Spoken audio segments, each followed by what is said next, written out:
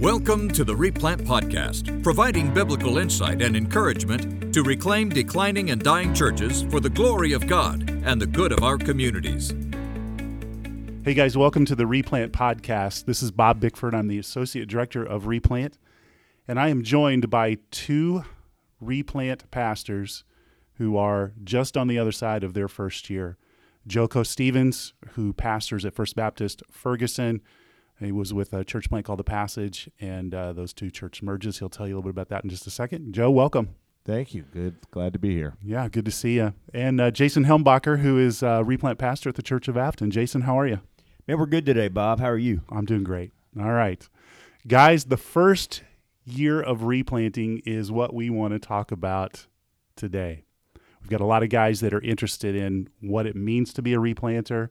They've probably got a lot of grand ideas about how wonderful and awesome and easy it might be. And so we want to give them a real picture of what it's like to replant in your first year. So why don't you guys tell us just a little bit about your background and your history, how you came to be at the church that you're serving at currently, and then we'll jump in with some of the specific questions about the first year. So Joe, why don't you go ahead?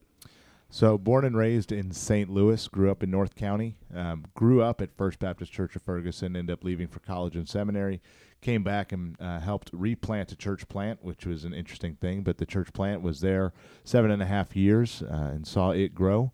And into that church planting effort, First Baptist Church of Ferguson was looking for a pastor and came and said, hey, we'd like your resume, several of the members and search committee members. And so I said, only if I bring about 140, 150 of my closest friends. And so we went through a 1.5-year process of looking through that. And 18 months ago, the churches came together and have been on a steady track ever since in the North County area.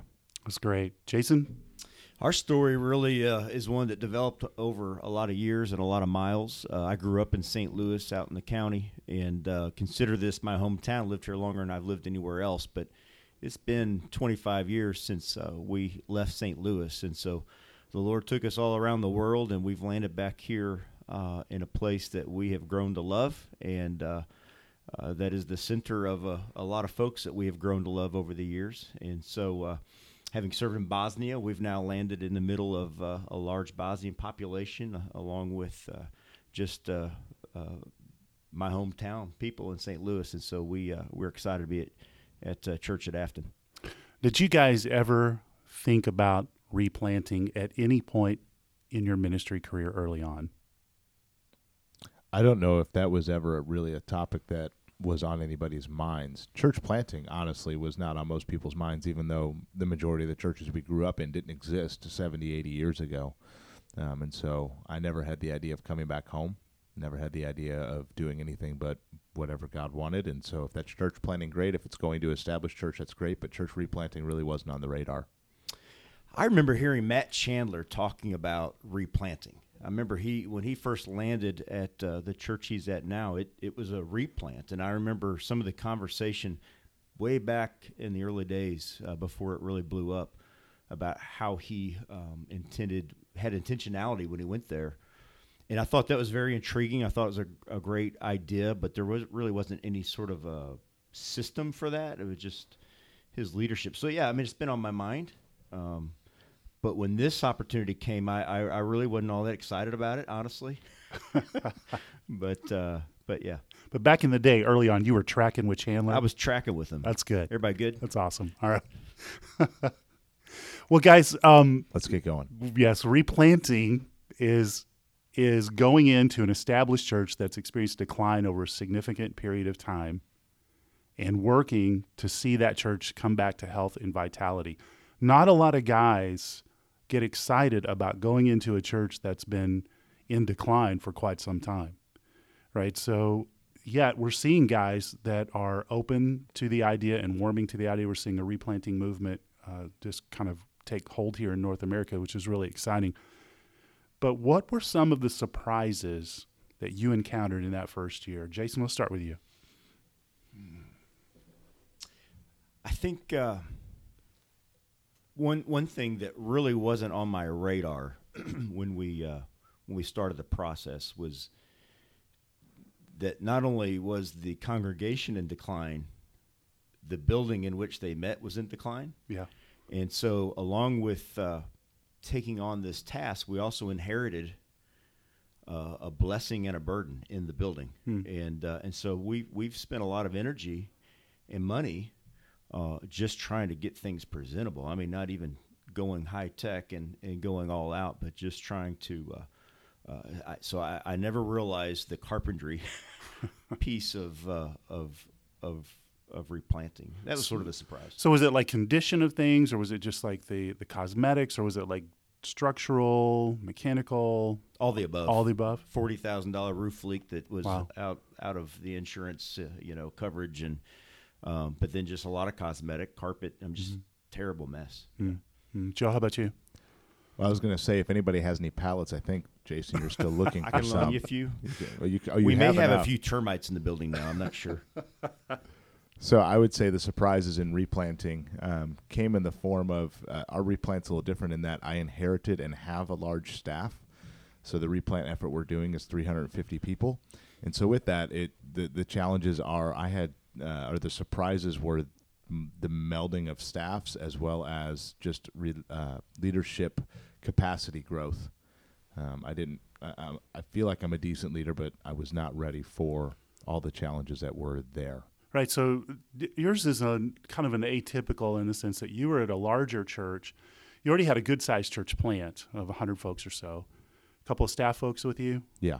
And then you go to Ferguson, and it was 300 or so? It was, so the church plant was 140, and Ferguson was averaging between 180 and 200. Okay, but full staff, almost a full staff, or quite a few They folks? had a good staff, yeah. All right. They had about 8 folks, full-time and part-time. Okay, yeah, so that's a big change for you. And that's not a typical situation, but we are seeing more and more churches come to the point of replanting, larger churches, realizing they need to do something. So that's we're seeing that more often. Were there some surprises in dealing with the people there that you found who had been at the church through that season of decline? Did you encounter anything surprising in trying to lead those folks who'd been around for a while? I would say nothing out of the ordinary, just a lot of FaceTime. A lot of time talking and walking through questions. The one surprise was the prayer request cards became the suggestion cards. Okay. And so every Monday morning we get our staff together to go and see what the prayer requests are and pass those along to what are now our elders and deacons. And so that was fun. Do you remember the very first suggestion that came in? I remember the very first one I threw away. Okay. Okay. Had to do with wearing a tie. All right. Not that there's anything wrong with that. No. Yeah. No. Yeah. How about you, Jason? Some surprises with the people? I tell you, my biggest surprise has been the amount of conflict in a good way. I came expecting to just be in the foxhole battling, and it really has not been that way at all. And what I share with folks, the real miracle, if there's any miracle going on at Church at Afton, it was the desire of that remnant, I lovingly refer to them as, really desiring for the gospel to be pushed out such that they were willing to die in order to bear much fruit, to die to their traditions and their. Now, it hasn't been completely easy, but it's been more of a blessing than a bummer. That's in good. That regard. Yeah. That's good. Let's talk about then some challenges that you face. And Jason, you kind of touched on it's not been easy. So if you were to name kind of maybe 2 or 3 challenges that you faced in your first year specifically, what were those? One big challenge, I think, was just leadership. I spent 6 months with that remnant before we launched as Church at Afton, and shared vision and did a lot of teaching and training on what it means to be sent ones. And I think there was a lot of rallying around that, except that the problem is that my church planting team, if you will, was a group of people who have been dying. Mm-hmm. And while they want to get it and they want to be a part of it, we were really lacking in leadership. I really felt that my wife and I were on our own in a lot of ways. And so our prayer request to a lot of our partners was for leadership. And God's blessed in that area and has begun to raise up even some of the new believers to begin taking on leadership, and God's brought some others to be a part of it.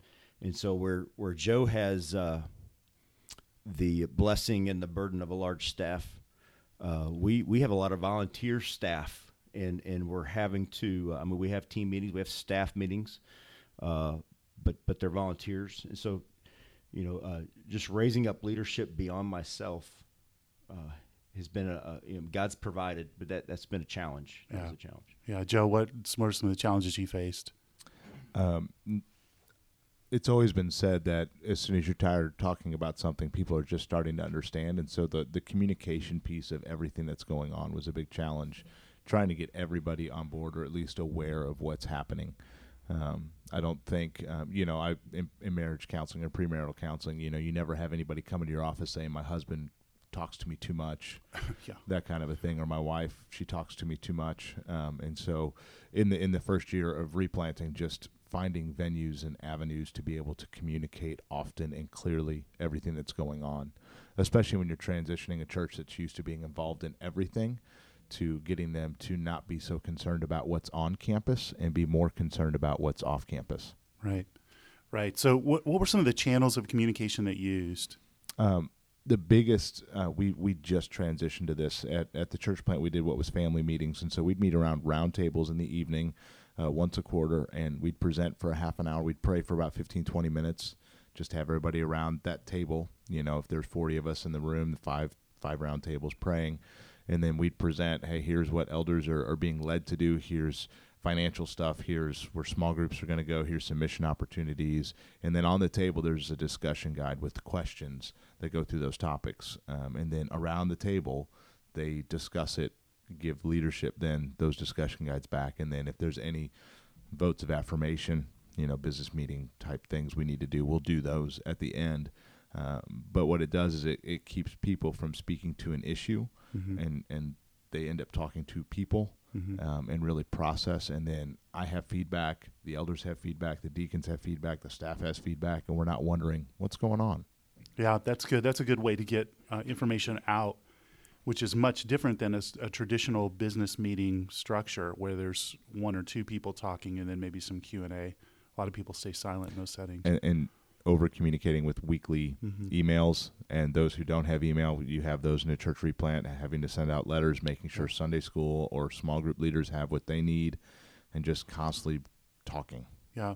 One of the things that's true in a replant, and you guys may have faced this, is the older the congregation is, the more often you have to communicate, and the more clear you have to be, and the more repetitive you have to be. It's just kind of a function of culture, a function of age and demographic. And so that can be challenging to a planter who's used to putting something out on Facebook or email, and everybody in his congregation gets it the first time. So that is a challenge. Was there any challenge or any moment in your initial efforts to replant where you thought, man, this could be an ender right here? Like, this is a tough one, or man, this is a serious issue. Any situations stand out to you guys like that? I feel like we're coming up on some, like with the large staff, we need to trim back. And so that makes it difficult. We've already redone bylaws. That went smoother than anticipated, but through that we lost several families. It's the slow erosion as you continue to change things that I think wears on you as a pastor. So that, I see some of our bigger speed bumps still coming. Yeah, and you're how many months in now? 16, 18. 16, 18, okay, yeah. So there's the changes that are still being processed and implemented post 12 months, and each time there's a change. Would you guys both say each time that there's some change, there's potential for people to leave, or there have been actual leavings from the church? I would say that is lessening. I think right at the beginning, when we launched, the day of the launch, we lost some people because I think they realized this isn't what we're on this ride for. We just voted in our bylaws last week, and I felt like all along that could have been a game changer. And we lost a couple of people. Yeah.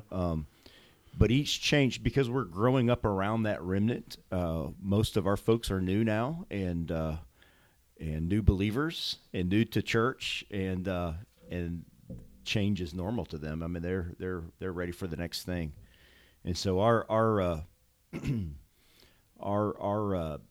the big changers are I think we're past really the biggest issues. Yeah. And our growth is going to bring along its own changes. We have to begin to staff, and budgets are going to change and things like that, and we'll navigate those. But I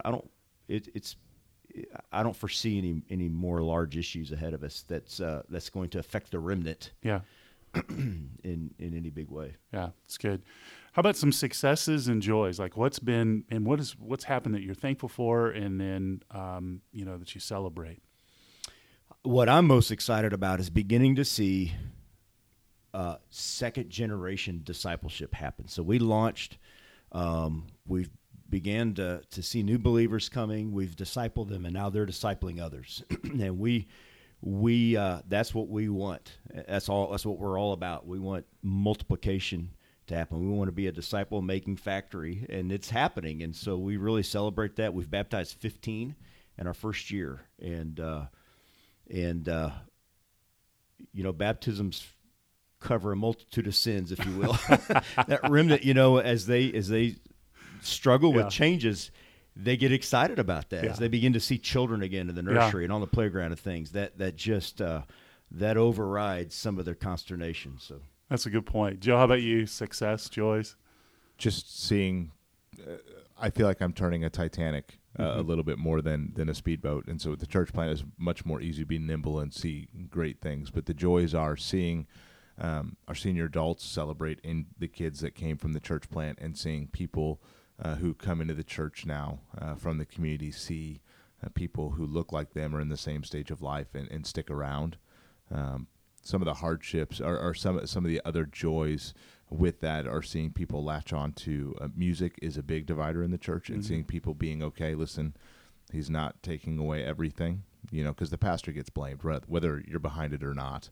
But joyfully coming to worship and understanding this is a time to be excited about Jesus. This isn't just a come and suck on your lemon and sit here and hear the teaching and leave, but actually we actually have a few hand raisers now. Hey, watch out.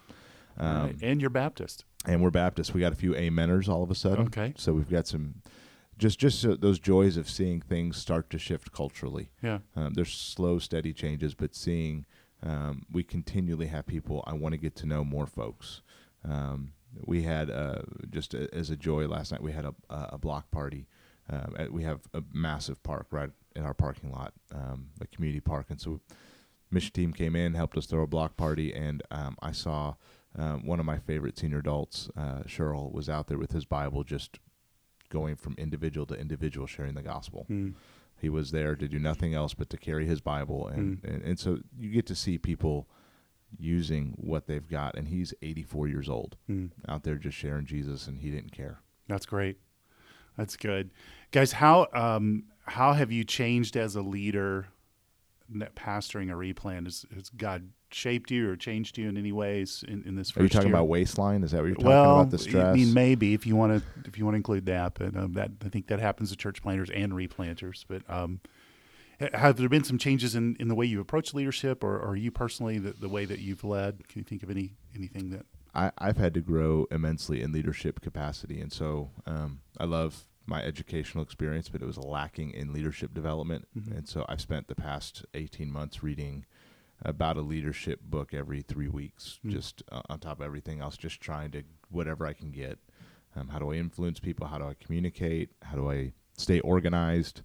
I was not leadership. I lead, but I didn't have the capacity to lead 350 people. Right. It's a different level. It's a big jump all of a sudden overnight. Yeah. And people feel like pastor's been taken away, because where there was once contact and connection, it's, that 200 person roof that every church planter or church hits, that's where you're starting to, you don't have access to the pastor all the time. And so investing in leaders who will then invest in people was a major leadership transition.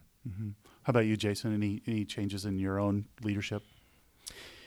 I think what's been real exciting for me in this experience has been just sort of unleashing stuff that's been pent up in my heart, wanting to lead churches that I've pastored in the past that weren't ready for these kinds of changes, and now being given the permission to go for it. One of the challenges I think right now that I'm beginning to work through is that having now passed bylaws, we are moving to an elder-led congregation. I've never pastored an elder-led congregation. I've always felt convicted that that's the biblical structure, and now I'm beginning to have to grow into that and have shared plurality leadership. And so I'm excited about it, but I'm having to learn how to continue to lead, but then share that among other pastors. Yeah. And Yeah, that's a good one. Let's talk about in terms of resources that have been helpful to you. Joe, you mentioned leadership books, and what are, just to a quick kind of fire around the room, what are some of the resources that have been super helpful to you? So I have them in three categories. Yeah. One is work efficiency or just productivity. One's in general leadership, and then one's in knowing yourself. And so I'm big on personality profile, knowing yourself. So I'm the Chameleon and DISC survey stuff. Big on that, just to know where people are at and how I need to approach them. And so I got certified in that, so that was helpful. Being an ENTP, knowing my Myers-Briggs, walking through that was highly helpful. As far as productivity, there's two books that really stand out. One's called Deep Work by Cal Newport, and then What's Best Next by Matt Perman. Just being able to set a schedule. I'm a big picture guy, and I need structure. And then in general leadership, Church Unique has been helpful. Conversion and Discipleship by Bill Hull, just thinking through those types of things.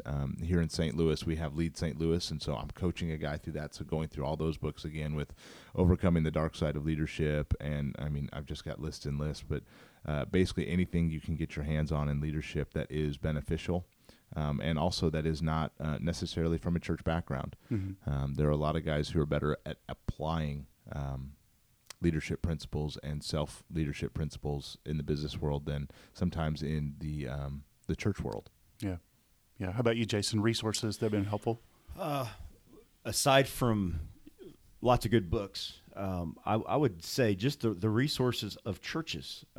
God has just put a lot of other churches in our path, partners, if you will, who've come alongside and provided a lot of prayer support, and a lot of resource support, and teams coming all the time, and man, that's just encouraging. And that has been a resource that when we first started a year ago, we didn't have energy to do a lot of things. We had a lot of older folks, and so learning. This has been something we've been learning and still improving, and learning how to leverage and to partner well. Is a big deal, and we can be overcome. I mean, I remember being at the point where I was ready just to turn churches away, but that's the resource that we have, and that's the resource that we need, and so that's been awesome, and that's the beauty of being Southern Baptist is that we are cooperating together, and if you can find those partners, that's a huge help in all of this. Yeah, Joe, you guys had some partnership around the convention. Tell us a little about that. Yeah, so with last summer, the SBC convention being in town, the national launch of Send Relief highlighted a church in Indiana, and then was launched at our church with the medical dental clinic and all that. So a lot of resources coming behind, redid our food pantry. Being in Ferguson, we have the benefit of having tangible needs that we can meet, and so just having a lot of people pour in. We've got mission teams in year-round coming and helping redo building, walking around, just sharing the gospel, helping other churches in our area, whatever the case may be. Partnership's huge, not just for the church coming in or not just for your church. And one of the things we're trying to do is reciprocate. So if a team comes to us, we need to start going to them.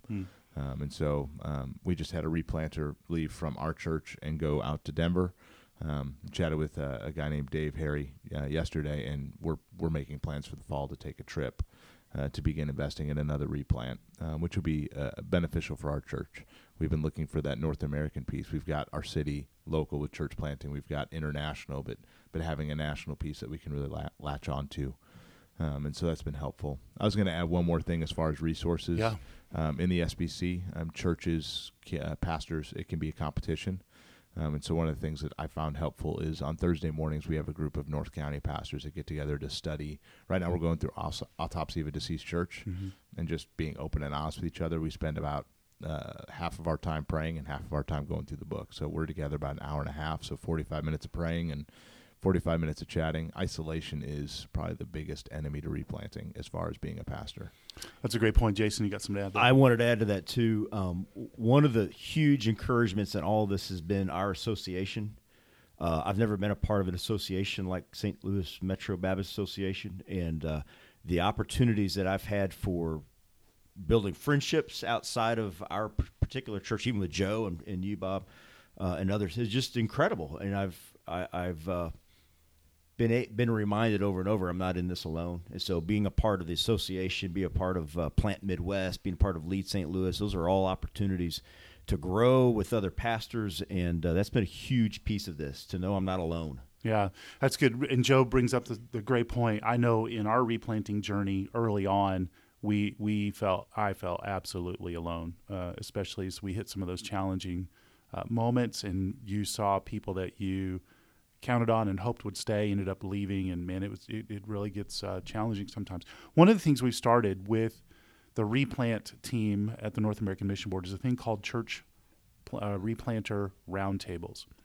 And that's a group of pastors, a lot like a group that you mentioned, Joe, where a group of pastors meets together to talk about their life, ministry, what's hard, pray together, challenge each other, encourage one another, support each other. So if there are listeners out there that are thinking about getting a group of pastors together, you can go to our website, churchreplanters.com, hit the resources, look at that section that describes what a replanter roundtable is, and put one together in your area. They're forming all over. If you're in a particular area and you wonder if there's one that's close to you, you can go to the National Replant Map and you can discover if there's a roundtable near you. Those can be listed there. One of the things that's always helpful is to talk to people who've been where you haven't been, right? And so you guys are both on the other side of 12 months. You're a year plus in. What are some of the pieces of wisdom or counsel you would give to guys that are just beginning the replant journey? It's a marathon, not a sprint. I thought we have done a lot in 18 months, and yet we have not done everything I wanted to do. And so seeing the big picture, Jason talked about 15 baptisms in a year. We've had about 7 or 8. And so that's been a little slower than I would have liked, than what we were used to in other situations. We can't force God to work. And I realize in a larger, just in a church replant, in this large endeavor, it takes a while to get people back on mission. Yeah. And also to get people back in tune with where the Spirit's moving in their daily life. You come from an established church, and a lot of people in an established church have the mentality of, we pay the staff to do certain things, and we will do our things. And I don't let my people call me pastor in public, just because I don't want people in the community to automatically be scared. But hey, this is one of my friends, Joe, and with that, just building that, hey, we're all here together, we're on mission together, and so pace yourself. Yeah, that's good. I'll tell you later what they call you in public, Joe. If I had it to do over, having been a pastor for several years prior to this little endeavor, I've always enjoyed, and I felt gifted in pastoring. I mean, and actually just loving people, particularly our senior adults. And so I felt particularly equipped for this endeavor to walk with this remnant of older folks and love them and help them see they're part of the vision. And so when we landed, we spent 6 months with them before we launched. And in those days, it was still Sunday morning, Sunday night, Wednesday night. And particularly Sunday nights and Wednesday nights was really my time with that core group and sharing vision, hearing from them, praying with them, and really seeking God's vision with them. I tried to not come in with an agenda, but I wanted us to be a church planting team. And when we launched, we were still kind of in that those times together, but when summer hit last summer, it was so crazy, and I was traveling all over. We called off our Wednesday nights for the summer, and Sunday nights had turned to home groups, and I lost that time with that core remnant. Hmm. And if I had it to do over, I would spend more time with them, loving them and pastoring them, and helping them see their piece of this and how they can be a part of the vision. And since then we've grown, and things have gone. It's just 90 miles an hour all the time, and I feel like I've lost that to some degree. And I'm trying to regain it. You miss that with the folks? I miss it, and I want to regain it, but it's hard to regain. And I feel like I'm their pastor too, you know, and I don't want them to feel like we're running them over and we don't care about them at all. And so I would have hung on to that better. That's a good word. So many times a replanter can come in and has change at the forefront of his mind and the top list of his agenda, and change can often include some of those natural gathering opportunities that are really gifts when they're repurposed and refocused. I'll tell you what I told them when we launched last Easter. I said, folks, I've been your pastor, and now I'm a church planter, and we are a church planting team. Mm-hmm. Which sounded really awesome. I wish I would have toned that down a little bit and would have just continued to let them know I'm their pastor. That's a good word. So another piece of advice after a conversation with several replanters is a bad day or a bad event will not destroy the church. That's a good so word. many times we have a bad business meeting, a bad meeting. We have that. I make this statement jokingly, but people typically get scared to come into the pastor's office, and I typically get scared when people make an appointment to come into my office. But with that, bad meetings, bad events, bad days, they will not destroy the church, and hope is not lost because a Sunday goes bad or a Wednesday night or whatever. There's those moments where you're just like, it's done. Yeah. A low attendance Sunday does not mean that God's done working. Yeah. That's a good word. The journey of replanting, specifically in that first year, there are going to be many low Sundays, many bad days, but the good news for both of you guys and then for us in our own replant journey is that when you weather those and you stay faithful, you'll find that God's faithful and He'll bless that in so many ways. Guys. Yeah. The other thing that I found, there's a lot of stress in replanting, and so physical health is important. I had a knee surgery in September. Jason's had knee surgery as well, and not being able to lift weights, not being able to go for a run, not being able to go play with your kids. And then on top of that, you start getting stressed, and so I don't need to eat vegetables and meat. I can eat potato chips again. There you go. I think you just said I'm fat. That's what I'm hearing. Just a fat joke. That's what you hear. Well, I think replanting's dangerous to your knees. I think that's what I was what hearing. so. Well, Guido's going to come around. So, yeah. But with that, being able to take care of yourself, eat salads, go for walks, do what you can to relieve stress. I found the most helpful thing for me is on a rough day. Now, we have a 97,000 square foot building, so on a bad day, I'll go walk steps and just get the heart rate moving just so I don't stress out. I have a standing desk, so half the day I stand just so your body can release. I think we often don't know why we feel the way we do. And most of the time it's spiritual warfare, but sometimes we're neglecting other things. That's a good word. Guys, thanks for sharing your thoughts and your wisdom and your experience from your first year. And we're really glad to hear about your experience, your story, your churches in Ferguson and in Afton, and we're celebrating with you the life change.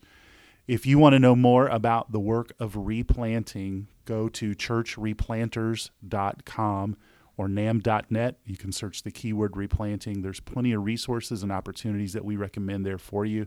And there's podcasts like this one and ones that will follow that will help you as you work as a replanter or you work with replanters. And we are excited about what God's doing here in North America through the work of replanting. Guys, thanks. And we will see you guys again. Thank you for listening to the Replant Podcast, a resource of the SEND network of the North American Mission Board. For more information, visit churchreplanters.com.